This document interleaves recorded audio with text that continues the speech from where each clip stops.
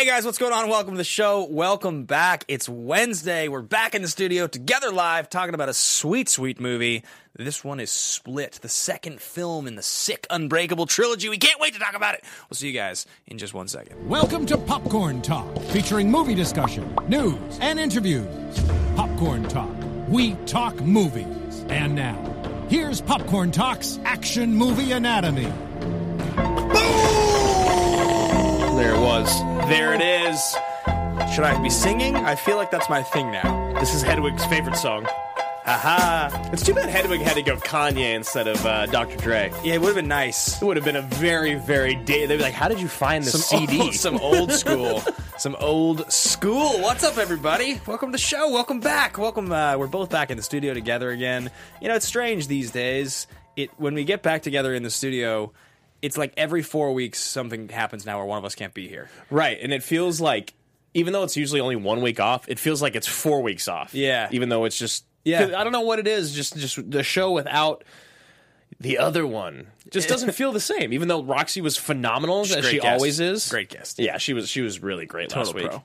I don't know why it's so weird. I think it's because we've done it for so many years, this show, that when it's a week off, it's like feels like we've missed something. For sure. But these days with Action Industries, it's 24/7. We're a 24-hour news cycle now. So, guys, this is Action Movie Anatomy on the Popcorn Talk Network, the online broadcast network dedicated to talking movies, all things movie-related, and pop culture by the bucketful. We're talking about Split today, directed by M. Night Shyamalan? Shyamalan. Have you ever known how to properly say it, really, honestly? No, but I know how to spell it now. Like, after having to write it so many times yesterday, I know it's Shyamalan. Oh, hey, Marissa. Hey, Marissa's here. Yeah, Shyamalan. It is Shyamalan. Shyamalan. Yeah. How are you today? I'm good. How are you guys? Good. Did you see Split in theaters? When did you watch Split? Are you a fan? I did see Split in theaters. I'm not a horror person, but, you know, I really liked the concept of the different personalities and trying to figure out which is the villain and which is the good guy, even though they're stuck in the same person. Yeah. So I think it was a really good character type of study. It's really interesting that you say scary movies, because we talked a little bit on the phone yesterday, and I was saying, going back and watching this movie, I wasn't really ever scared, and I wasn't really ever like that on edge on rewatch. But I remember like the first watch, I was like, oh, Jesus, you know? How did you feel watching it again? It's really good. You also just watched Us, which is like very scary and creepy. I screened it last night. It was fantastic. Yeah. I recommend it. Totally different, though. This is like, the interesting thing is, like, M. Night Shyamalan doesn't make horror movies. He makes thrillers. He makes, like, when people say the genre of horror thriller, his movies are truly like one of the few types that actually exist in that genre, because like they have like an element of horror, but they're really thrillers more than they're horror movies, but they're not thrilling enough. They're not like Page Turner, like John Grisham novels where they're like thrillers. So like they have this weird tone, but like this movie, for instance, on rewatch, the thing that I paid the most attention to is like, it's the most interesting thing is just to watch McAvoy in each scene, in each moment, to watch. And even when he's not talking, like I was realizing when he first gets in the car, when he abducts the girls and he sits down and he starts taking the things off the dashboard. Yeah, he's cleaning it, and I love it. He's so methodical, and just watching him exist, and Anna Taylor-Joy, they're both like mesmerizing. Really good in this movie. She's very good, and she's like, mesmerizing is the word I like to use the most, because a lot of the time, you know, we had the conversation of like, well, what would you do, man? Like, if you were in her position, would you be her or would you be them? And it's really tough, because like, if movies have taught us anything, you should be her. But if human nature and human instincts have taught you anything, you'll most likely be them, and the other two girls, and get eaten. You're gonna get eaten. I don't want that. It's an interesting movie. Definitely not a horror movie all the way, but has some horror elements. I mean, there's cannibalism. So yeah. I mean, that is always weird. That was another one of my things I wanted to bring up when you were talking. Is just I hate how sci-fi and fantasy and horror and thriller have been married. They're just not things. Yeah. I get it, but it's like, now that film has evolved so much, right, it is a complete disservice to each genre to marry them. Yeah, in my opinion. So, guys, number of things to talk about today on Action Movie Anatomy, the show where we talk about action movies. The first one is a Patreon shout-out. A couple things. We wanted to give a shout-out to Sari Lemon Maki.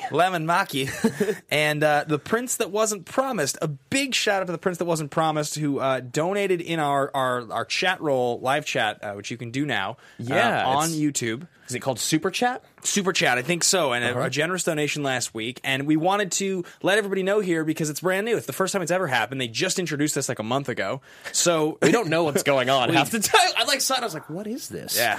Thank God Roxy was on the show. She was like, oh, that's a thing that's been announced, and it happens when people like you. I feel old so often. I do too. But how do if I click on it, do I get money? I was like I've been learning to use a PC, and I just like almost threw it out the window yesterday. Like, this doesn't work. But a big shout out there. And so just so everybody kind of knows what's going on here. Oh, yeah. The Super Chat is the best possible way that you guys can support the studio. That is everything on Popcorn Talk Network, every dollar that comes in through advertising. It's all to keep this place running. We're in this amazing building, this incredible studio that was built a couple years ago. We've been in these between the two studios, we've been taken care of by this incredible network for about 4 years now. So again, the Super Chat donations, the Prince that wasn't promised donated last week. Every single cent from that goes directly to Popcorn Talk, which we cannot encourage enough. We really, really appreciate what they've done for us. As for our support, we have a Patreon. So patreon.com/Team Action is where you guys can support us.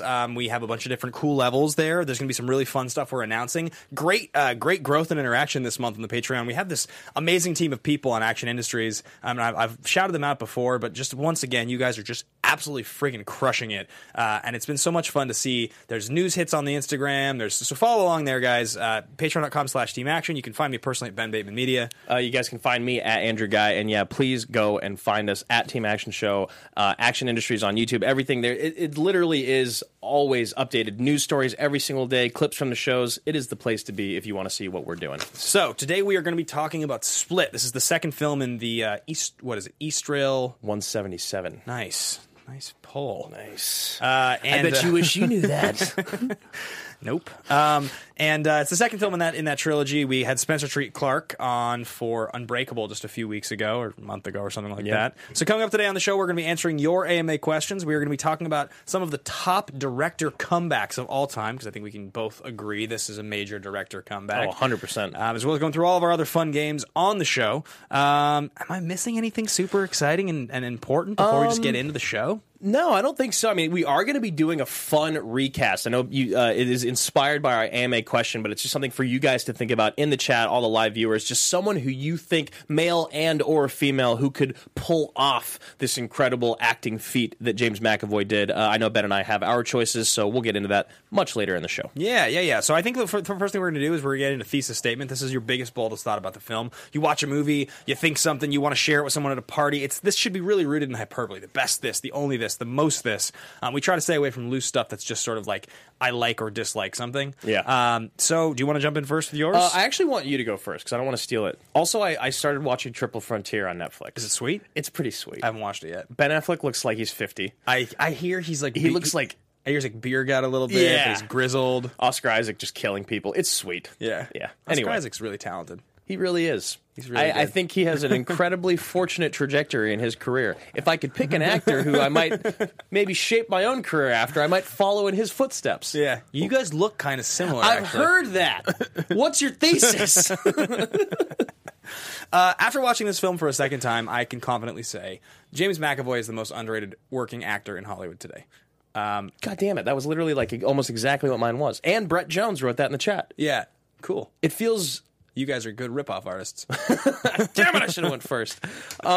Yeah, please elaborate, because I think there's a lot of people that can share that feeling. I think, so, I went to acting school when I was 17. I went to the American Academy of Dramatic Arts for a year, and I had a few years where I was doing that. That's not what I do anymore. It's not what I want to do anymore. But I did enough of that stuff, like formal training, and I obviously watch enough stuff that I really do understand how this stuff works and how actors' processes and things like that. I'm also fascinated by actor stories, is why I interview them. So when you watch him play this character, you notice all the small things, and it's way harder to make as many performances distinctive as he does than it is. Like, you can change your voice and you can be like, this character does this and this character does this. Right. Anyone could do that. Jerry Butler could do that. Like, I could do that. But it's not the same thing as distinctively changing the way that a character's mouth moves when they talk, or the way they hold tension in their shoulders.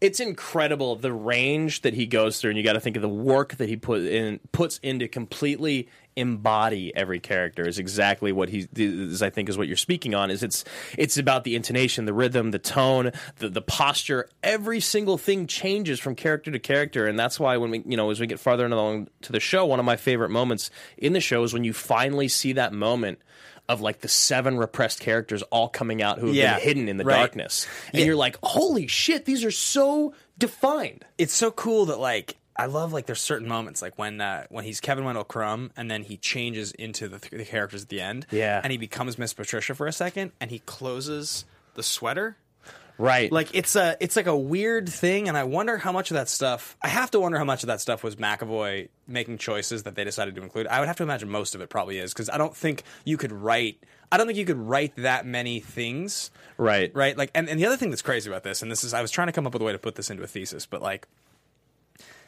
M. Night wrote this movie he knew this was a sort of sequel to Unbreakable, but it didn't have to be.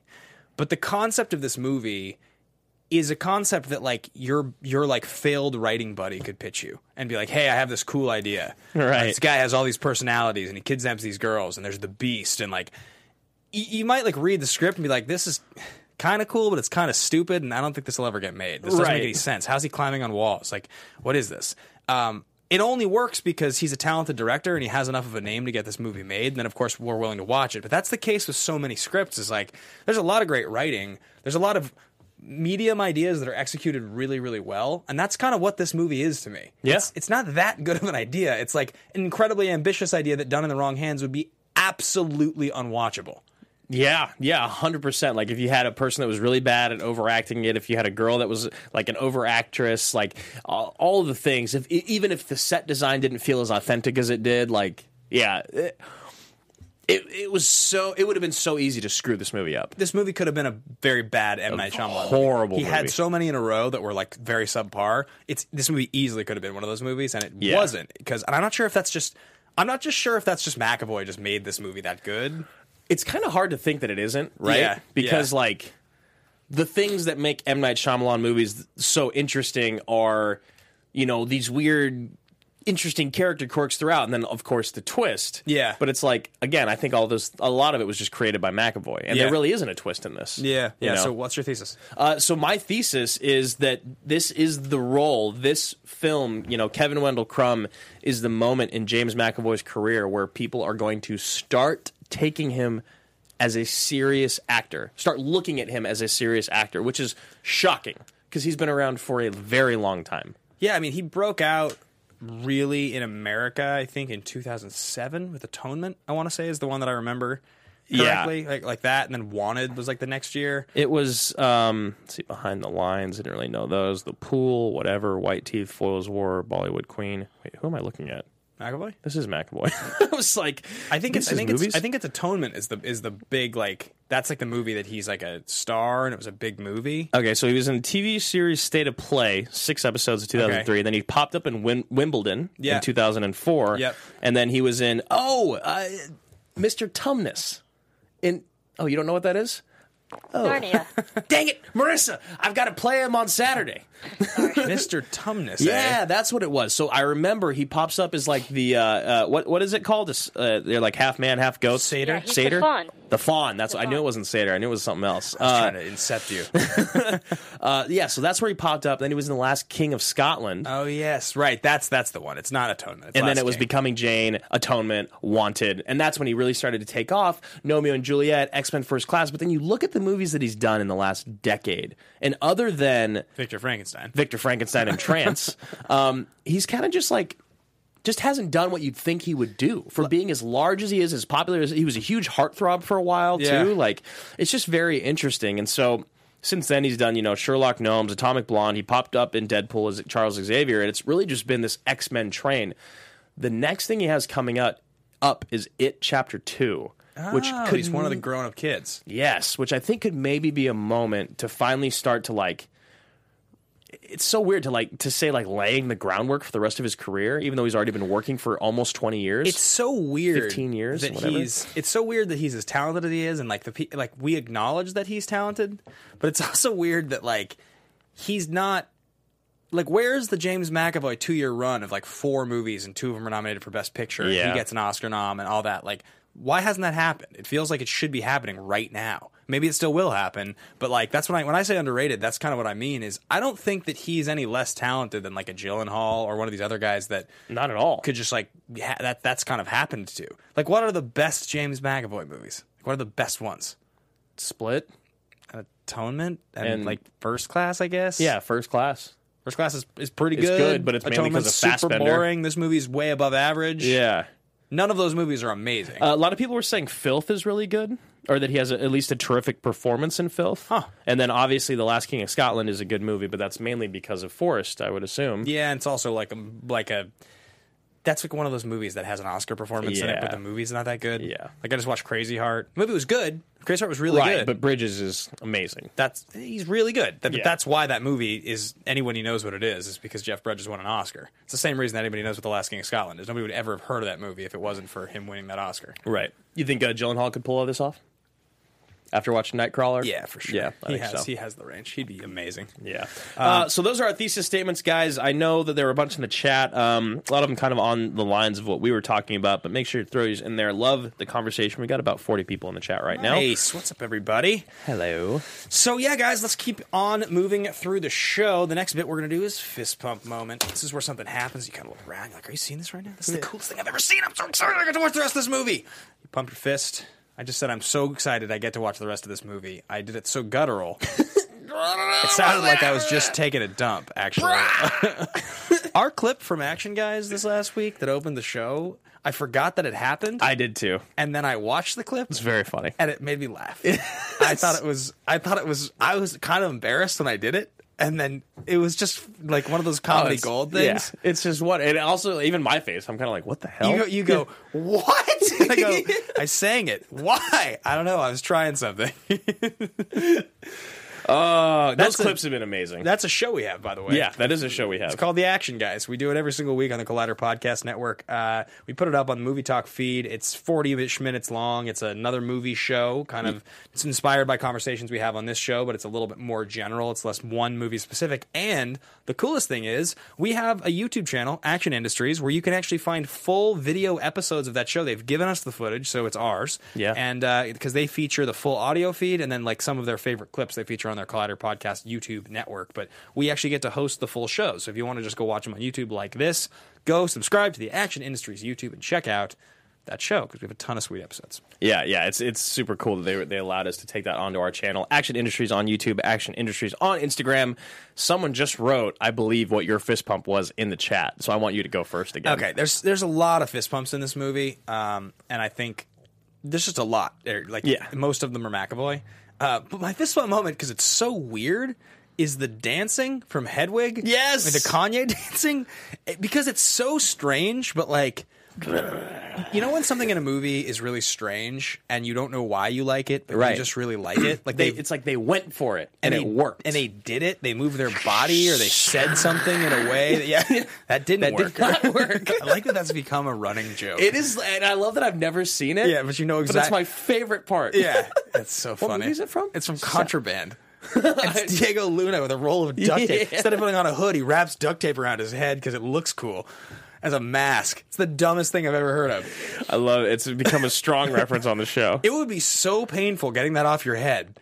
Like, it would like rip. Yeah, it's not practical. It's nothing You better about- be dying in this robbery because that mask is never coming off. Yeah, unbelievable. I've seen 3 people now who have that as their fist pump. The Hedwig dancing? Yeah. It's just like the high knees they're amazing, and then like he does like a headstand, but you don't even see him doing it, you just see his legs. Right. It's like such good comedy, and again, it's just like McAvoy.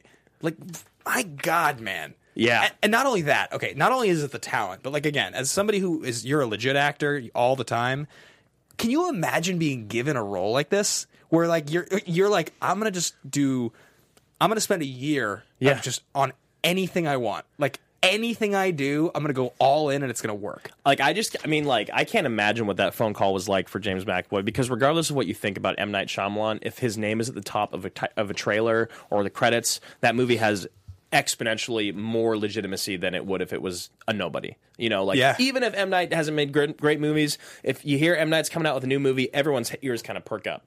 So to get that call, being like, "Hey, James, we've got this role for you. You get to play like 20 different people." I actually talked tonight about this at, did you? at Comic-Con. I want to hear about it. And he pitched him the role at a party at Comic-Con. He met him. He met him at a party at Comic-Con, and he met him, and like in that party was like, "Oh, I think this guy could do this. Right. I think it should be James McAvoy." That's how it happened. He met him at a party at Comic-Con for the first time and had a conversation, and that's where he decided that he wanted him to play this role in Split.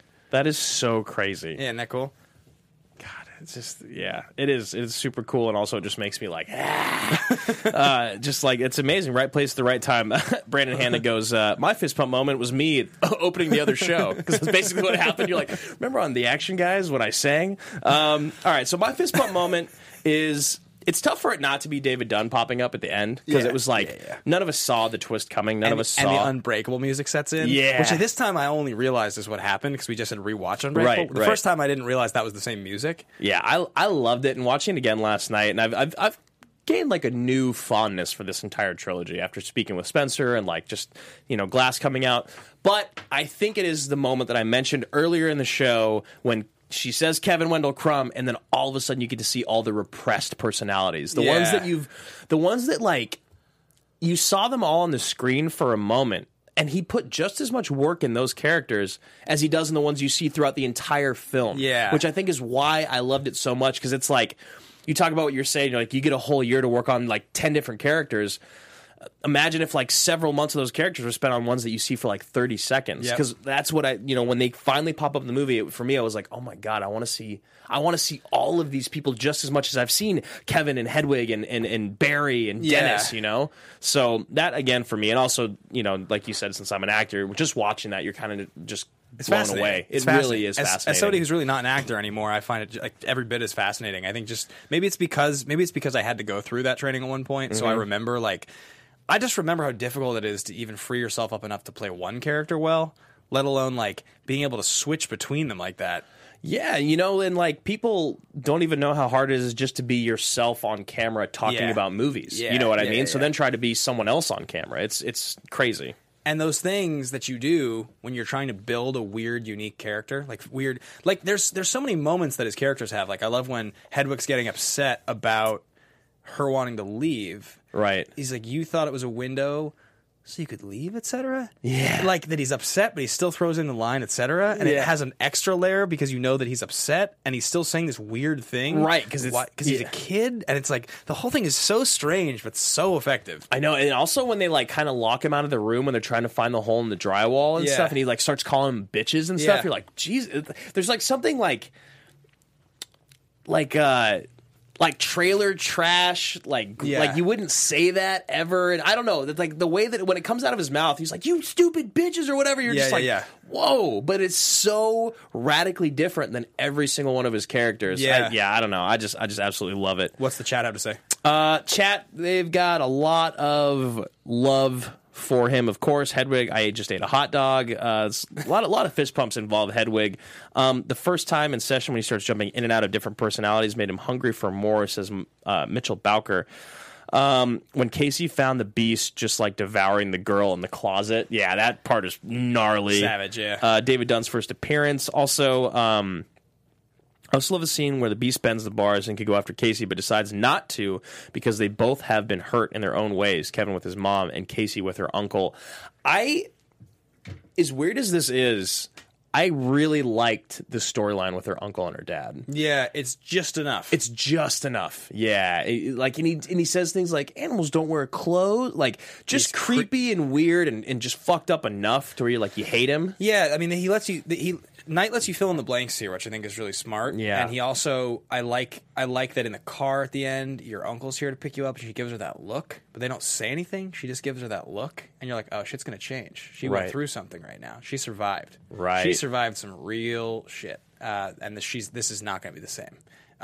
You know, I think that there's a lot of really cool stuff. There's also, I mean, I just want to talk about each of the characters. I think maybe that's actually a thing we should do in a second. Okay. Is probably talk about them. But let's get into the next part of our show first, and if we have time, we'll kind of do that. All right. So we're gonna get into star profiles. We just talked about his career a little bit, but McAvoy does X-Men Apocalypse. He did not play Apocalypse. He did That not. was Oscar Isaac. Didn't we talk about that recently? That's the one role that you got to pass on. He looks so ridiculous. He really does, and like that's like one of those roles where you think about as an actor, you'd like look back on your life and be like, on one level, you're like, well, Of course I took it. of course I took it. I was the main villain in an X-Men movie. On the other hand, it's like, what were they thinking? Well, yeah, like, why do I look like that?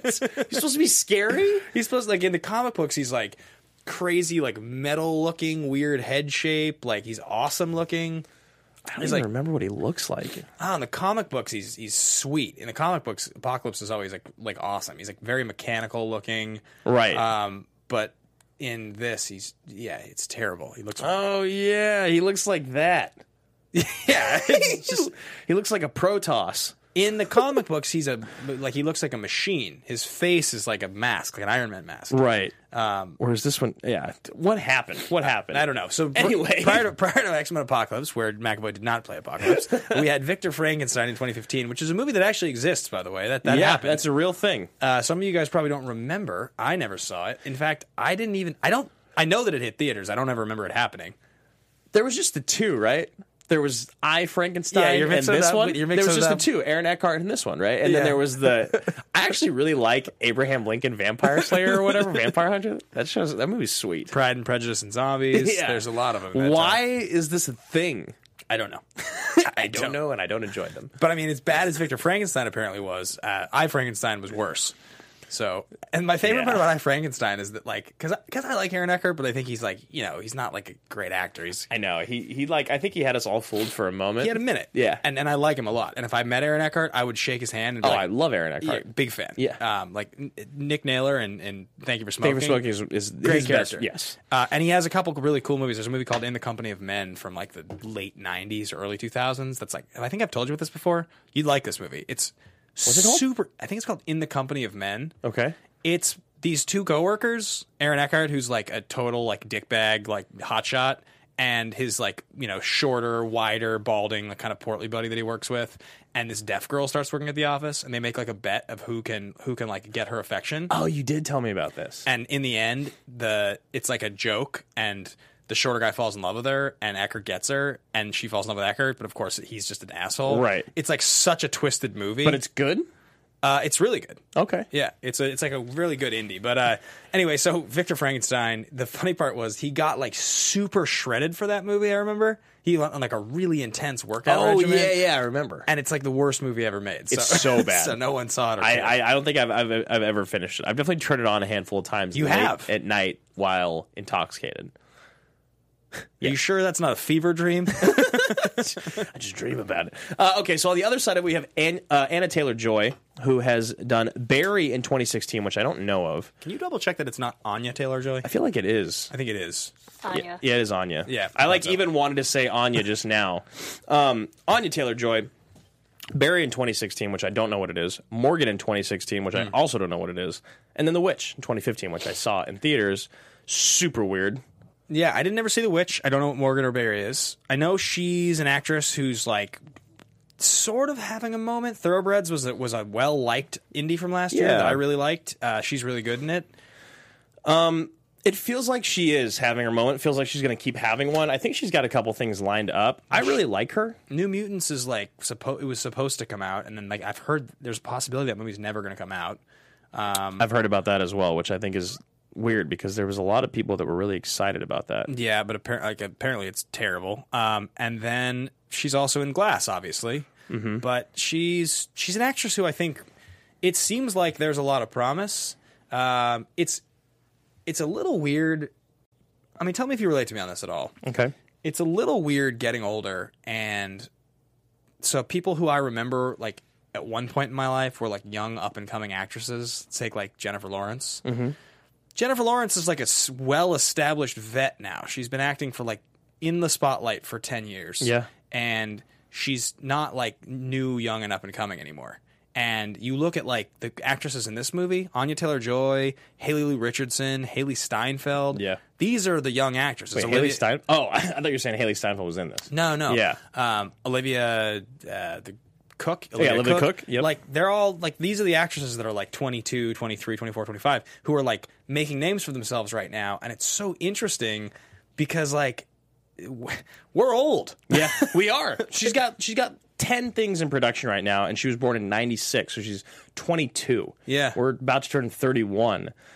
She's like a legit up and comer, and like it's so interesting watching these careers now because we've been covering movies professionally for years and gigantic movie fans our whole lives. Yeah. And yeah, it just is Anya Taylor-Joy, man. She's gonna have a big career. I think She is. Her and Haley Steinfeld for sure. Yeah, I think she's so good. Haley Lou too is having a big moment right now. She just had a movie open called 5 Feet Apart with Cole Sprouse. I've heard is amazing. I haven't watched it. Yeah, a friend of mine. I was actually just looking at an Instagram story. It's just her crying for like 6 of her stories, saying how incredible that movie is. Oh, I thought you were going to tell me that movie is just Haley Lou crying for 6 minutes. No.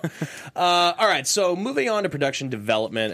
Do we want to talk about who else we think could have played Kevin Wendell Crumb now? I think because we'll answer the question in a second, maybe. Okay. You know, we usually save AMA question to the end. We have some good ones, though. Yeah. So we'll just go on to M. Night really quickly. I mean, you guys all know him. We've covered him a lot recently with Glass and with, Unbreakable. It's, Sixth Sense is kind of what put him on the map. Then he did Unbreakable in 2000, Signs in 2002, and these were all massive, massive films. He received a nomination for Best Director after Sixth Sense, although he did not win.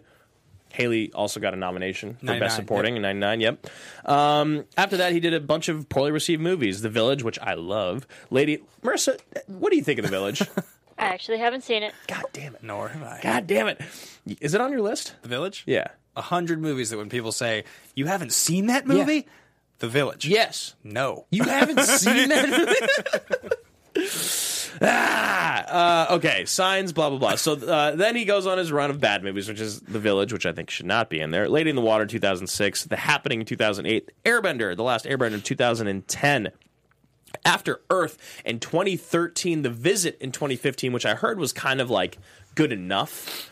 And then 2016, he does Split. So legitimately took a massive, massive break. As well known as being a writer, as a director, I think the most interesting thing about M. Night to me, and this will lead in here, guys, we're doing a whole show this week on the Action Guys, top Hollywood comebacks of all time.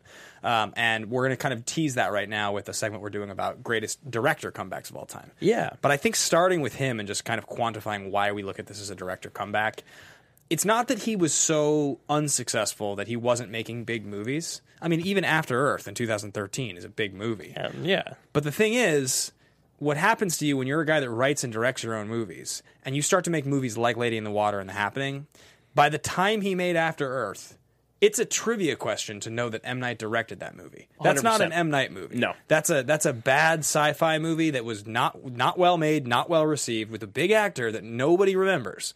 And it's directed by a guy who was originally famous for writing and directing brilliant films. Yes. When that happens to you, you have officially fallen off. So, like, and if you just look at this list, the fact that, okay, so I argue that The Village is good. Yeah. Like, I like it. But 80% of people don't. So then 2002 is when he did Signs. Yep. The next legitimate film that he makes that people actually went out, I mean, everyone went out and still sees his movies, but actually like said was good enough was The Visit 13 years later. And arguably it's really, Split it's 14 years later. It's only relevant because Split was good. Exactly. That's what I mean. So 14 years he takes this massive break. So we've got this list, again, like Ben said, to tease our episode of The Action Guys. Coming up, we're going to be talking about the greatest directorial comebacks in history. Yeah, well, we'll throw a couple out here. I think the first one that jumps to mind for me is Clint Eastwood. Yeah. And this is a really interesting one because there's not that many directors that you can point to, and it's the same kind of thing, right? Like we talk about M. Night. It's not like he made a bunch of movies that didn't get advertised and weren't released in theaters. When you're a huge famous director, your movies still get promoted. Absolutely. I mean, in this day and age, it's a little different because studios don't want to spend money on theatrical releases if they can avoid it. But Clint Eastwood, he directed a bunch of westerns in the 80s, and they were fine. He made a bunch of movies that were fine. Yep. They were above average. 92, he wins Best Director and Best Picture for Unforgiven.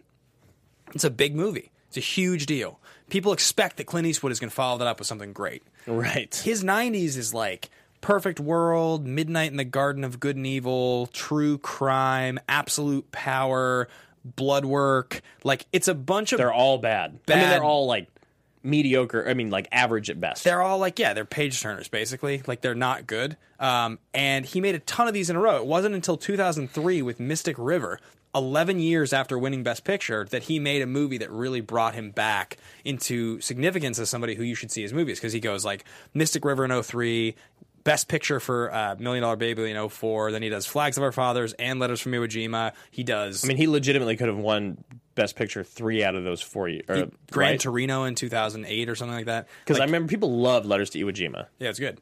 Was it? I don't remember it that well. Yeah. Neither of those movies. Mystic River, I love. Mystic River's amazing. Should have won Best Picture. Yeah, 100%. And then, obviously, $1 Million Baby. So that's a great one. I think it's really interesting because, I really like what Clint Eastwood has kind of done in the later part of his career. I didn't really watch a lot of the stuff he directed early on. The Westerns? Or that the 90s Westerns. stuff? I did watch the 90s stuff, like some of the 90s stuff. I mean, obviously, I'm a fan of Unforgiven. I don't think it's as good as most people do. Maybe it's just dated, but I like it. Yeah, I like that movie a lot. So I think the first person on my list is a person that's like near and dear to my heart. It's Guy Ritchie. Oh, yeah. Because I loved, absolutely, I mean, I think every person our age, every guy our age at least, loved Lock, Stock, and Snatch. Yeah. They were just so cool. Like, Yeah. the coolest movies at the time, you know? I think people our age didn't see Lock, Stock. They saw Snatch, and maybe they went back and watched that's Lock, what Stock. I mean. Yeah. And so, and then he goes on this run of like Rock and Rolla and Revolver and Yeah, he does Rock and Roll and Revolver in there. He does that movie Swept Away, I think it's called, with Madonna. right. So he does those two early ones. Wife. Yeah, Swept Away, Rock and Roll. There's Revolver, and there's one other I think there's one other bad one in there. There's one more that was just kind of a miss, but then you get Sherlock Holmes, which honestly we need to cover the first Sherlock Holmes on this show. I think we're soon. going to. We will. I love that. We gotta have movie. Irwin on here for it. Oh yeah, He produced it. Yeah. I love that movie. I think it's so awesome, and Downey's just perfect, and him and Jude Law are great together, and all those cool, fun like camera tricks that Guy Ritchie's kind of known for in his stylization is used perfectly. Yeah. In that film. I agree. So yeah, that's the next one on my list, and I think he's back in the light. He's not definitely like in the limelight, but I think he's like King Arthur, anyone? yeah, I know. Speaking of King Arthur, I'm going to go ahead and jump out and say, I want to use somebody better than this. No, I'll say it. Antoine Fuqua. I love Antoine Fuqua. Is it just Scarface and then What? is it just Scarface and then Scarface? Training Day? I mean, not Scarface. That's De Palma. Yeah. No, Fuqua, I can explain. I can explain myself. Yeah, what are you doing? I'm so curious. So he does Training Day, You do Carrie. which is no, that's Is that also also De De Palma? Palma. Yeah. He does Training Day, and that's a big movie in 2001, and everybody pays attention to it. And then really, it's his next few years are all kind of bombs. Like he does Tears of the Sun, Right. and then he does King Arthur, Love Tears of the Sun. and those are both huge bombs. So, and then I believe after King Arthur, his next movie is Shooter, which is fine. Like Shooter's a Glover's a motherfucker. That's the only thing I remember from that movie. bubbly swagger. I love Shooter. I'm a big fan of that movie. It's a lot of fun. Yeah, but it's not good. It's like a God, it's horrible. very trashy action movie. Yes. and I also don't think Training Day is particularly good. So It's really not. but I think it's fair to say that Antoine Fuqua had a comeback in the latter part of his career because he did make The Equalizer, which was very successful and people liked it a lot, and he did make Southpaw, which got a lot of attention as a legitimate movie. And he made Magnificent Seven, which we both liked. He liked Mag 7, and then he made Equalizer 2. I think the back half of his career has been a lot more successful than that front half. Well, Tears of the Sun and King Arthur back to back is pretty bad. It's really bad. And it's also it's one of those things where the audiences start to know what to expect out of Fuqua, and I think he started to kind of own what genre he really directs. I agree. Next, I'm going to go with Wes Craven. That's a cool one. Yeah, so as a lot of you guys know, I'm a big horror fan, even though I haven't been watching as much of them lately. Really, really one of the most iconic, famous horror movie directors of all time because of Nightmare on Elm Street. But then he kind of has a rough 90s. It's not like the greatest, or late 80s, early 90s. And then he does Scream, which is just, Scream is what really sweet. else is there to say about Scream? I just watched it last year for the first time. It's so good. Yeah. It still holds up. One of my favorite questions of all time that was a miss from Riley was what movie has these characters? And it was Sally and Dave and Ghostface and something else. And I just remember like all of us, there was like a handful of us that were like super stumped by it, and then he got it wrong, and he just couldn't believe it because of Ghostface. Like, that is the most like on the nose thing, but you just don't even think about it. So I just love that because, you know, as Jordan Peele has shown us, horror is a very, very hard, you know, genre to own and do perfectly. Yeah. Wes Craven's one of the icons, one of the staples, one of the founding fathers of it, and even he struggled a lot in his career. Yeah. I don't think he really came back, but Scream was a comeback for him. Yeah, I agree. So I think that'll kind of tease the segment, guys. We're going to talk a little bit more about this as well as some actor comebacks, actress comebacks on the Action Guys. Make sure to tune into that this Friday. It drops at 3 o'clock on the Collider podcast feed, the Movie Talk feed, and then full episodes you can get actually the same day on video, the full shows, patreon.com/teamaction. And then we just put them up publicly for everybody the next Tuesday if you want to wait and watch them then. But you can download them day of for free. I'm actually going to plug something really quickly because Kyle Ma is in the chat. Kyle Ma is the winner of our weekly Instagram challenge that we're going to do, and we're actually going to start. We're going to do a little shift here, a little left turn on the audience. I don't even know if I've even spoken to you about this. AMA Question is something that we used to post in the Facebook groups and on our Twitter every single week. We get about 20, 30 questions sometimes. Sometimes we only get 5 to 10, whatever. We are now going to allot it to one place and one place only. We're going to be holding a challenge once a week at a certain time. We'll let you guys know what that is, but for now, just follow Action Industries on Instagram. This week, Kyle Ma won the challenge, which was, which of the movies that we've covered have we have directors on the show for? And I believe he responded with Gavin O'Connor. And Rob Cohen. Those were the two. Yeah, the answers. Yeah, so guys, make sure to follow us on Instagram if you want your question answered live on air. Kyle says, I'm Kyle Ma, huge fan of the show. AMA Question. James McAvoy showcased incredible range in his performance as Kevin with multiple distinct traits for each character. What other actors or actresses could take on the role like this one and successfully pull off all personalities? My initial thoughts are Christian Bale and Vera Farmiga, with Bale's work on The Prestige and his take on Bruce Wayne with about 3 different identities, and with Farmiga's work on Bates Motel playing some very distinct versions of Norma Bates. Those are my choices. Also, if you could incorporate Cage versus Cruise, that would be awesome. Could you imagine Cage in this role? Keep up the great work, Kyle Ma. Well, Kyle, interestingly enough, my initial answer that I really would like to give is Cage. That's who I think could pull off this role. I mean, you're joking, but like we know what Cage is capable of. Kevin Wendell Crumb. You know, I'm Kevin Wendell Crumb. I'm Castor Troy. Wrong movie, Dick. Nick Cage would own this role. He would be fantastic in this role. Like and obviously being the Beast, I would love to like. He the movie wouldn't have enough budget for him to take it seriously enough to get in shape. So he would like be the Beast, but like not in particularly good shape. They'd like light him like they did Marlon Brando in Apocalypse. Yeah. Or it's just bad CGI and it's clearly just not his body. It's just his head. That'd be sweet too. But Nick Cage, I think in this role would be fantastic. I mean, I'm more joking, but you're also right. I think about Christian Bale. I don't know. I have never watched Vera Farmiga in Bates Motel. The stuff I know her from mostly is The Departed and Up in the Air and The Conjuring, I think. Yeah, I think she's a very interesting choice. I'd like to see her do something like that. I actually really liked the first 2 seasons of Bates Motel. Oh, you've watched them? I watched them and I kind of just fell off. Bale, I think I honestly think Bale is maybe the greatest character actor alive right now. He's so good. He's just so good. D.Day Lewis kind of almost retired. For me, I'm gonna have to go with our dear old boy on the show with Recast, which is Fassbender. Yeah, he'd be so I good. think he would be so good in this, but I think that's almost too easy. That was one of the reasons I didn't want to say it, so I'll just use him as like Fassbender. I would love to see Angelina Jolie do this. Oh, that'd be cool. I know it just seems crazy enough, right? She hasn't pushed herself for a role in a while. And she's so talented. Like she Yeah. actually is a good actress, so I think that would be really sweet to see her do that. My actress I'd go with here would be Julianne Moore.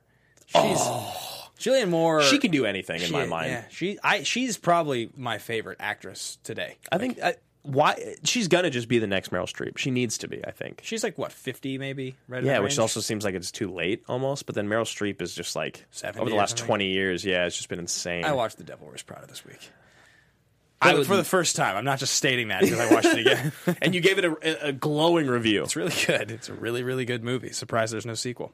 What are some of the iconic Kevin Wendell Crumb lines? What are your favorite lines?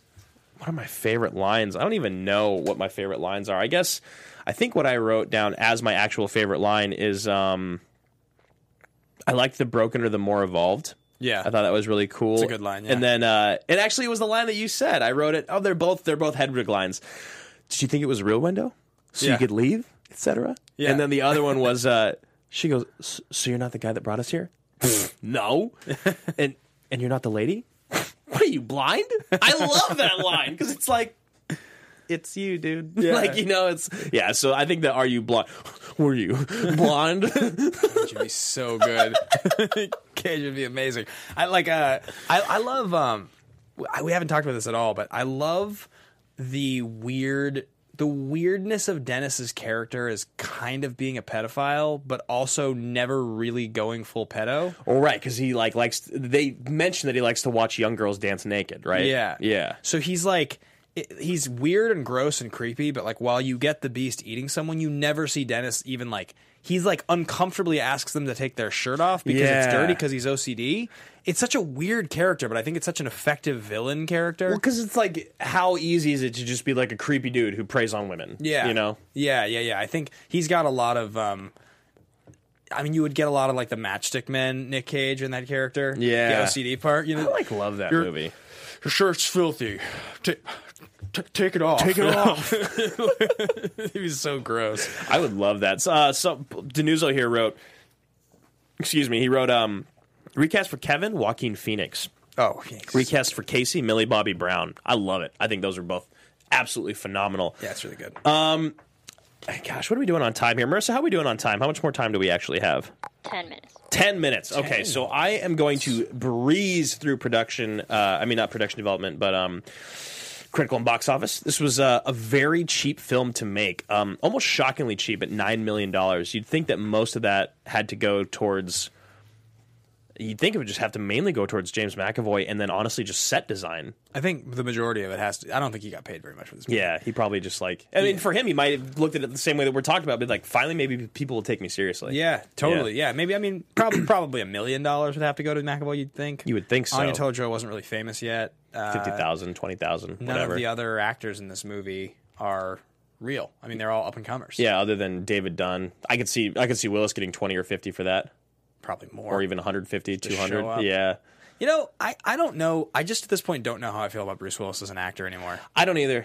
I really don't either. And I've just heard the worst things about him as a person. Me too. Yeah. Like so many times. So unfortunate because he's like one of our guys. I know. He's one of the guys we grew up on. He's one of the staples of action genre. Action genre. He was like such a movie star, and like it just when I see him now, he just like I don't know, man. It's weird. It's like he's got this pride of and like inability to like he has to take himself so seriously, and it makes him like unappealing. And he started this weird new production company for the Netflix. Have you seen all that? All the straight to video things? No. They're all like shitty action movies that he's like either the bad guy or like the old guy in. And the way that it works is like he self-finances them with his production company. He'll come in and shoot all of his scenes for the whole movie in a day. Oh, yeah. We've talked about this. Yeah. And then he'll leave, and then they have to do the rest of the movie without him there. And they're just garbage. Right. Yeah, I don't remember which one it was that I watched on Netflix the other day, but I just watched it. I was like, what the fuck are you doing in here, man? I mean, if you look at, like, if you do yourself a favor, guys, I think we've talked about this before, but go ahead and pull up Bruce Willis's IMDb, and prior to Glass, look at his last 12 credits as an actor, and you will be blown away by the number of them you've actually seen. It's insane. It's like Marauders, Once Upon a Time in Venice. Like some people actually saw Death Wish, but like, oh god, there's so many on there that are just like you've never heard of this movie. That new one that just came out with Shaq in it, Reprisal. Right. They're just all bad. The Prince with John Cusack. Like that's the one that I watched. Yeah, that's the one that I turned on. It was so Anyway, so This cost $9 million to make. It was released on January 20th of 2017, which is really weird. It says 2016 on IMDb. It's a festival movie, I think. Oh, okay. That's what it must, even though it didn't even have limited release on box office. So its wide release was January 20th, 2017, $138 million domestic, $140 worldwide, for a grand total of $278 million, 30 times its investment on a return. Pretty strong. Yeah, incredible. 7.3 on IMDb. 77% on the tomato meter, 79 by the audience. Makes sense there. Richard Eric Jarvie is in charge of running our Instagram. And Richard, I know you're probably in the chat. Can you give us a general window of the day and the time that you post the challenge on Instagram, just so I can shout that out really quickly? Once again, Kyle Ma was the winner this week. Kyle, thank you so much for following us and for submitting such a great question. So before we announce that, we'll wait for Richard to give us the response. There are 3 action movie categories, Drew. Yes, totally ridiculous, totally legitimate, and ridiculously legitimate. Ridiculous movies are like Face Off, Con Air, Demolition Man. They're really silly. You kind of laugh all the way, but they're great. We love them. Totally legitimate movies are going to be movies like The Fugitive, movies like Lone Survivor or Gladiator, or even a movie like Get Out, I guess. Yeah. Maybe I can't remember what we rated that one. And then ridiculous legitimate's the middle category. That's like a lot of the classic action movies that we love. The Rock or Point Break or Predator. There's some level of realism to them, but they're a little silly, but they're anchored by something really special that makes that movie feel like it's pretty legitimate. What do you think? It's interesting, right? Because we've had this happen a lot, to where like the silly moments where you laugh are so intentional and they're so on the nose. Like that moment of the Kanye dancing thing seems ridiculously legitimate, but it's executed so well. I think this movie for me is just, God. You know what? I got to go ridiculously legit. I'm in the same boat. Yeah, there's just too many things throughout that you just can't. The one thing about it is like there's a level of suspension of disbelief with this movie that when I watch it, like the character of the Beast and that whole entire idea that he's like the Beast is the only part of it that like loses me at parts. Right. Which is cool and it works and I'm willing to buy in, but I don't watch this movie and just be like, I'm going to recommend this to somebody and they'll be unprepared to watch this and not find it weird. 50% of the people I recommend this to would find it weird because it is weird. It is weird, and honestly, like after reviewing or rewatching it, it's good, but it's not like amazing. No, it's really solid. Like I like this movie a lot. It's mostly just an incredible performance by McAvoy. So there's just one last thing to talk about the show this week, and it's called The Pitch. There it is. Nice. I like that. I like what you've music added in there. there. It's good. It looks like people mostly agree with us, although Liam Crowley here says totally ridiculous once the third act hits. You can't deny it. Very interesting there. That's Liam Crowley. Big shout out. He's our PR coordinator in Action Industries. Oh, and he actually has a guest booked for us for next week. He does. The guest that is booked next week is Janine the Machine, a friend of ours from the movie trivia Schmodown world, originally a big fan of the Action brand. She's an incredible designer. She makes wonderful, wonderful work. You guys have seen probably a ton of her shirts. She's done shirts of us and tons of other people. And she's incredible. She's really talented. And she's going to be coming on the show next week to cover Batman Returns. Such a cool... I'm like really excited to cover this. Have we not covered Batman 89? Did that not happen? No, and I can't remember exactly why we decided to skip to Returns. Was it something to do with... Oh, it was DeVito and Dumbo. That's why. Yes. I guess and Tim Burton. And he did both Janine of them. has wanted to cover this movie, I think is the other reason. But we're doing Batman Returns next week. So, yeah, that's the movie we're covering. Big shout-out to the generals in the Action Army. I've got Andrew Hayes, Paul DeNuso, Billy Belford, nice, John Getz, and John Patterson. Generals, we salute you. We salute you always. Guys, thank you so much for watching. Thanks for listening. Marissa, thanks for hanging out. We'll see you guys same time, same place next week for Batman Returns. Take care, everybody. Bye.